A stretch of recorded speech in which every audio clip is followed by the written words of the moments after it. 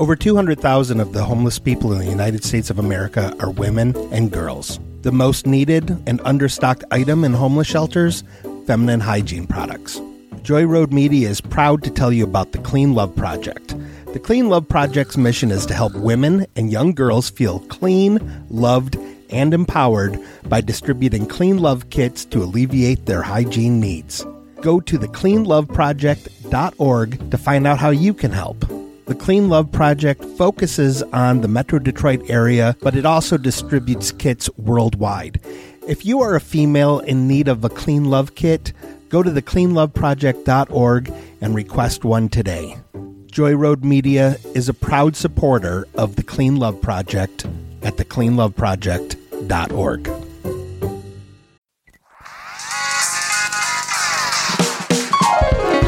made us watch.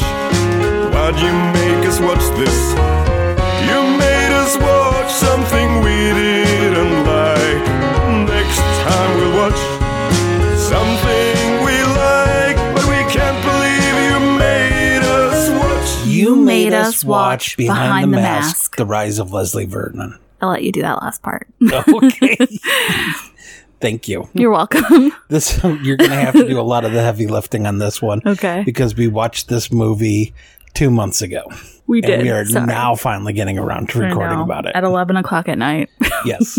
My memory is absolutely terrible. What? But I feel like enough of this movie stuck with me that I should be able to speak about it semi-well. Okay. You had a little time to study while I was putting the baby to bed. It is a horror comedy mockumentary. Yes. That I think is very effective with the three things that it does. I think it's legitimately clever and funny. There's a lot of little nods and Easter eggs to a lot of different horror things. The Nightmare on Elm Street house shows up. Yes. And Kane Hodder, who plays Leatherface, played Jason, is at the Elm Street house, which, I think that's pretty cool. Yes. Robert Englund is in it. That's a nice little Easter egg. He's dressed exactly the same as Dr. Loomis from the Halloween movies. That's right. So there are tons of little nods to different horror movies. So it's definitely written with love. It is written with love. There's a car that is identical to the one that Sam Raimi puts in a lot of his movies that appears. It's about a news crew, a documentary film. It's like a student. Yeah. They're students. It's like a student. They're doing like their thesis, or they're basically doing like a documentary about a masked killer. And kind of the lore of the movie is that Jason and Freddy Krueger are all real. Like it's they're not just movies. Like this sort of thing is real. So they kind of go over the original, like the story goes where, they kind of go over what happens to Leslie, and then they meet up with Leslie, basically. And he kind of shows them, okay, so I have my final girl. I'm going to do this and this. Like, these are her friends. I've been following them. Yeah, he goes through all the conventions of a horror movie, which is really well done. I was worried at first that this was going to be kind of like Creep, that Mark Duplass movie. Yeah. But it ended up being a lot more fun. Yeah. I mean, like, Creep was very good in its own way. But I liked that this did something different. Right. Than that. Leslie Vernon is played by an actor named Nathan Baesel, which I feel kind of weird about this kind of stuff. He trained at Yale, I believe. Yale. No, he graduated from Juilliard, which he chose over Yale. So he is a very well-trained actor, does a lot of theater, but as far as on-camera stuff goes, aside from this movie, he really didn't do anything beyond what I did, and I have no training as an actor. Like, he would show up in an episode here or there of a television show. I guess he was on a regular on the show Invasion, but aside from that, it looks like, I'm looking at his IMDb, and it looks like he he's an editor for The Deadliest Catch. Right. He worked on Deadliest Catch for a little bit, but he's a post-production manager on a lot of reality shows now. That is his main position. he's the post-production coordinator for Storage Wars, Deadliest Catch, Jay Leno's Garage, Appalachian Outlaws. There's the Great Christmas Light Fight. So yeah, he does a lot of like those reality shows that are on like, I don't know, like the History Channel, or what's Deadliest Catch on? Is it like, I don't know. I don't know either. It makes me wonder if Hillary Robertson might know him. She might actually, because she did like she edits a lot of reality like shows. Scared Straight and I didn't see any crossover with stuff that I knew that she worked on. Yeah, but I mean, I guess I could just IMDb her and see what she does. True. She is award-winning. Yeah, I just know that she's really good at what she does, so a lot of times they just kind of bring her on shows just to be like, you know how to do this. You got this. Yep. The lead documentary filmmaker, we covered this during our Home Alone episode, is played by Angela Goethals, who is one of the sisters in Home Alone. Yes. Oh, there's also a cameo by Zelda Rubinstein from... Yes, she's the librarian. Yep. She's only in it for like a couple minutes. Yeah. And then rounding out... Is this the last movie that Zelda Rubinstein did? I think it was. Oh, that's sad. Yep, this was the last movie that Zelda Rubinstein did. I guess this is sort of like an unofficial sequel to the 1970s movie Black Christmas, where Scott Wilson, who plays the older serial killer, he is from Walking Dead. He's supposed to be an older version of the killer from Black Christmas. Oh, okay. Yeah. That's interesting. That guy had a very interesting career. I was reading about his life a little bit. He just basically hitchhiked to California, started acting. One of his first things was he's in The Heat of the Night with Sidney Poitier. Wow. And that's a big one. Yeah, and I guess he was just like a really cool dude, and he was a regular on Walking Dead until he died a couple years ago. Yeah. Yeah, I just saw that. He was in The Last Samurai. He was in Monster. He was in Pearl Harbor. So a lot of like big movies. The Way of the Gun. He signed on for this because Robert Englund was already signed on, and Robert Englund and he were friends. And oh, that's cool. Bobby Englund was just like, "Hey, Scott, why don't you come on out to Oregon and do this movie with me?" I guess that kind of thing happens a lot. Sometimes I listen to Mick Garris. He has a podcast. He directed the Shining remake. Yeah. He does a lot of Stephen King stuff, Mick Garris, but he has a really interesting podcast. And it seems like a very tight-knit community, the horror community. Yeah, that seems to be the case. I used to subscribe to Fangoria magazine, and I didn't know that. Yeah, years ago. Me too. Ooh. So it was always really fun to read the articles about like, oh, you know, me and my buddy decided to do this and I really liked him doing this movie and blah, blah, blah. So I always kind of got the feeling that like people who make horror movies who run into other people who make horror movies are very happy to work together. Yeah.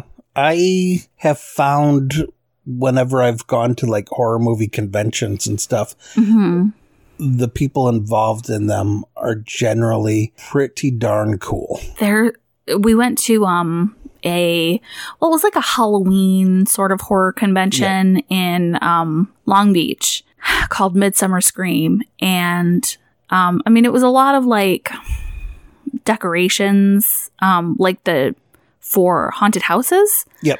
So it was a lot of like animatronics and like different lighting effects and techniques. So it was a lot of like stuff like that. But there was also like masks and costumes, and then people who, you know, specialized in, you know, like design for, you know, whatever, however you want to set it up. Because I mean, if you think about it, sometimes setting up a haunted house is just like setting up a movie, you know, like with the lighting and the set decorations and all that. So I think it was pretty cool to be there and see everything that they had and how they kind of pulled it from different movies. And I just really had a great time. Even though I have basically retired from acting, I would still love to get killed in a horror movie. Me too. Yeah.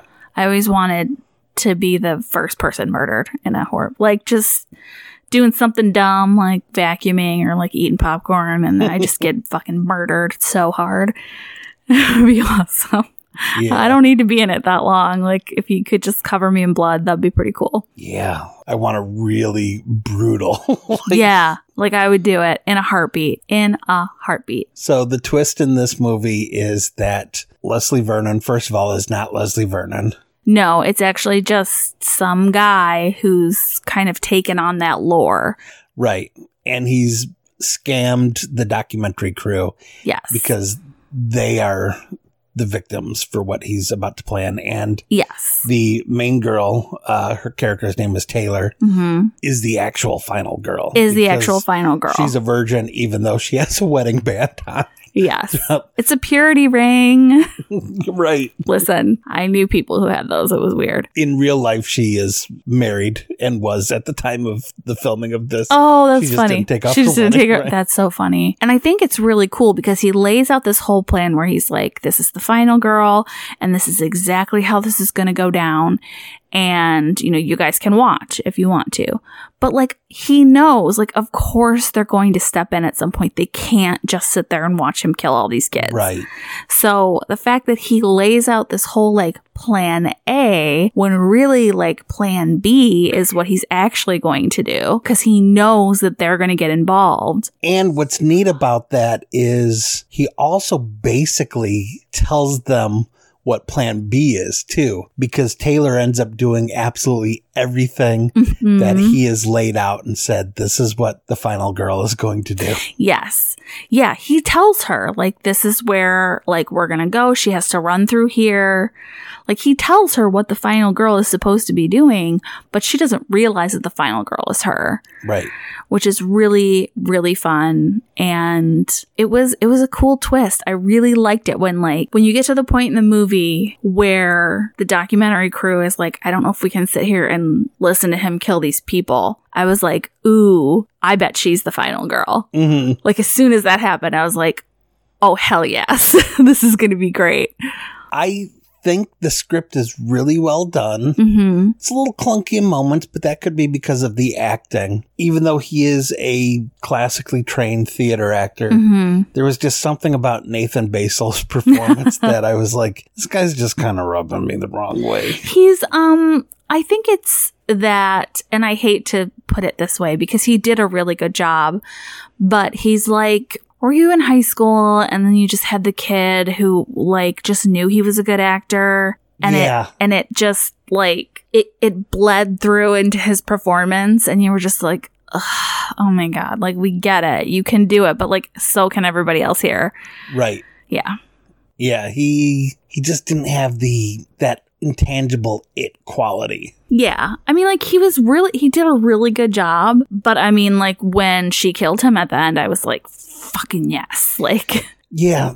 You know what it is? He almost has like a weird off-putting Tom Cruise energy. Yeah. Like the way he kind of like sits cross-legged and moves sometimes, where it's just a little too like, it's a weird, like, has a little too much spring in his step. Yeah. It's like an ego thing. Yeah. Where you're like, really? That's how you just think you're the best person in this room, huh? Yeah. Like, it's subtle, and I don't think it really took anything away from the movie, but, like, I know what you're saying, where you're kind of like, ugh, gross. I just finished Schitt's Creek, and one of my favorite subtle jokes on it is the way that Bob enters every scene. He's running. He's just kind of like running in. And I feel like Nathan Basil he's not really running into every scene, but he definitely has an entrance every time he comes into a scene. Yeah. And that entrance is unintentionally, or maybe it's intentional, I don't know. Yeah. Off-putting. It's, But, you know, I guess he is supposed to be kind of off-putting, but I don't. Yeah. My gut was saying that he wasn't intentionally being off-putting this way. It's like he enters each scene like he's a celebrity cameo. Right. Like, he's supposed to be like, hey guys. And you're supposed to be like, ooh, look who that is. Like, but it's just some guy. I would have preferred to see someone like Walton Goggins from Justified. Oh, yeah. Yeah, because he can be like super creepy. But also kind of, because he's in that romantic comedy series, Unicorn. So he can also be charming and sweet. Too. Yeah. Yeah. I don't think they had the budget for Walton Goggins. I don't think so either. Yeah. I mean, this was, pretty low budge, but done very well, I think. Yeah. I couldn't find the exact budget, but I know that it only made under $70,000. Oh, really? Worldwide. Ooh.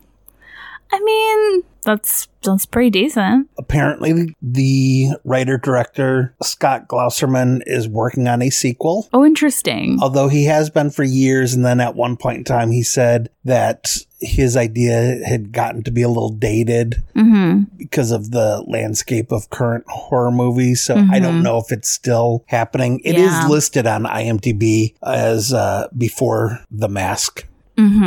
So should be interesting. Yeah. I think he did a pretty good job with this. Yeah. Yeah. I can also see him not being certain about doing a sequel because, like you said, of the way horror movies are now, they are, I mean, like Get Out won an Oscar, Yeah. They're not just splatter flicks anymore. They're not just the same trope over and over again. They're smart and... Which this is. I mean, this is smart. Ahead of its time. It is. I will say that this is very smart because the twist is great. And there is typically, some kind of a twist in most horror movies. But, this one, I think, did it very smartly. Yeah. I mean, this predates Cabin in the Woods by 5 years. Yes. And it does the same thing where it takes all the conventions of a horror movie and breaks them down. I mean, granted, Scream did the same thing. Yes, but Cabin in the Woods did it in a, we do it because of this. These exist for this reason. Yeah. We need to have all these things exist. This is why. And for him, it's all of these things exist because people are this way. Yep. People are just like this, but you have to trick them still. I thought that was clever that he's I've picked out my final girl, but you're not going to know who that is until you realize it's you, even though you think you know who it is. So I liked that kind of clever switch. Even beyond picking the final girl, when he's kind of laying out, it has to be the right group of friends. You need the slacker stoners, you need the popular jock, you need the slutty. Yeah, you need all of these tropes. And, he does kill all of them. He does do that. But then you involve the film crew and, then it's something completely different. Yeah. I don't know. If they do end up making a sequel, I'm totally on board for watching the sequel. I would be on board for watching the sequel. And I don't think that, I mean, as much as I'm horror has changed a lot in the years since this was made, I still think that movies that are like that work. I don't think that you necessarily have to count them out because they're not like The Conjuring or, Cabin in the Woods or Get Out. They don't all have to be exactly the same. You can still have this type of horror movie and this type of horror movie, I do like this era of the self-aware horror comedies, Happy Death Day. Happy Death Day, or is it Dale and Tucker versus Evil? Yeah, Happy Death Day was so good and so funny. And I love the sequel, even though I wouldn't say the sequel is a horror movie at all. No, sequel's not really a horror movie. It's more of a thriller. Comedy, sci-fi kind of thing. It was good though. I really liked it. Yeah, I hope that they do a third one because my understanding is that was supposed to be a trilogy. I hope they do because it's really fun. Yeah. So this was recommended to us by Paul Duggan, Dougie from Australia. Dougie, hi. I don't know why I always have to say Dougie from Australia. I don't know. So you can say, I have friends in Australia. I have a friend in Australia. I do. He's heard me do bad accents, and he's still friends with me. You know what? That's actually really nice of him, because you do really bad accents. Oh, God, yes. I just got done editing an episode of my Voyagers podcast today where I'm trying to do a French accent. No. And did you even get it right once? It Well, Was there like in a wee wee? it also ends up being Eastern European. It turns into Eugene Hutz from Gogol Bordello. Yep. And it gets Spanish at one point in time, Jesus Christ. I don't know how you do it, but you do it the best.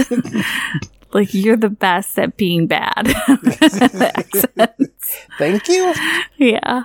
You're welcome. Yeah. Because, I mean, you go places where I'm like, how did you get there? How did you get there?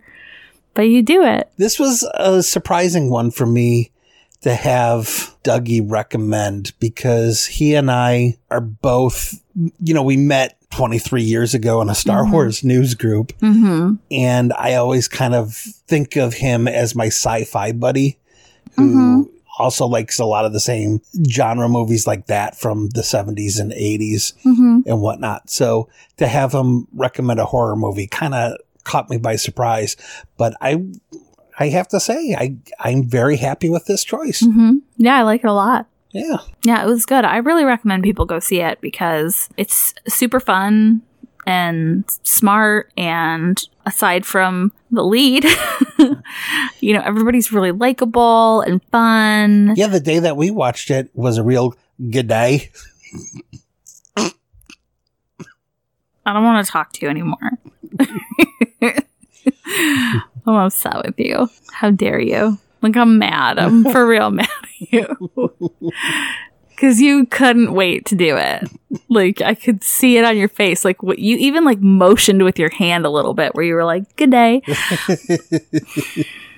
I'm fun. Like, you leaned into it to just like add a little extra. You're outrageous. You're lucky. Luckiest one. This was fun. We're back on track probably until I can't think of any holiday where there are movies for that genre until we get back to Halloween again. So yeah.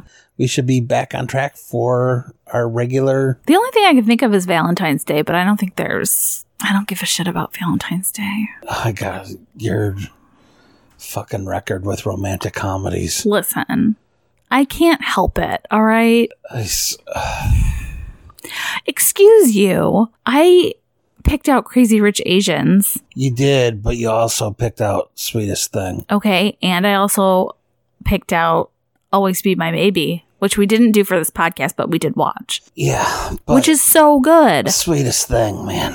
You know what? You can't just say that it can't just be that there's one movie. That was 10 movies worth of bad movie. No. Oh, God, yes. I'm mad at you. I will be back on We Are Movies in February, and we're either going to be talking about rom-coms or bromance movies. I'm not sure which. I think Johnny's putting it up for a vote. And because of movies that you and I have watched together, I feel like I have some really good picks for We Are Movies.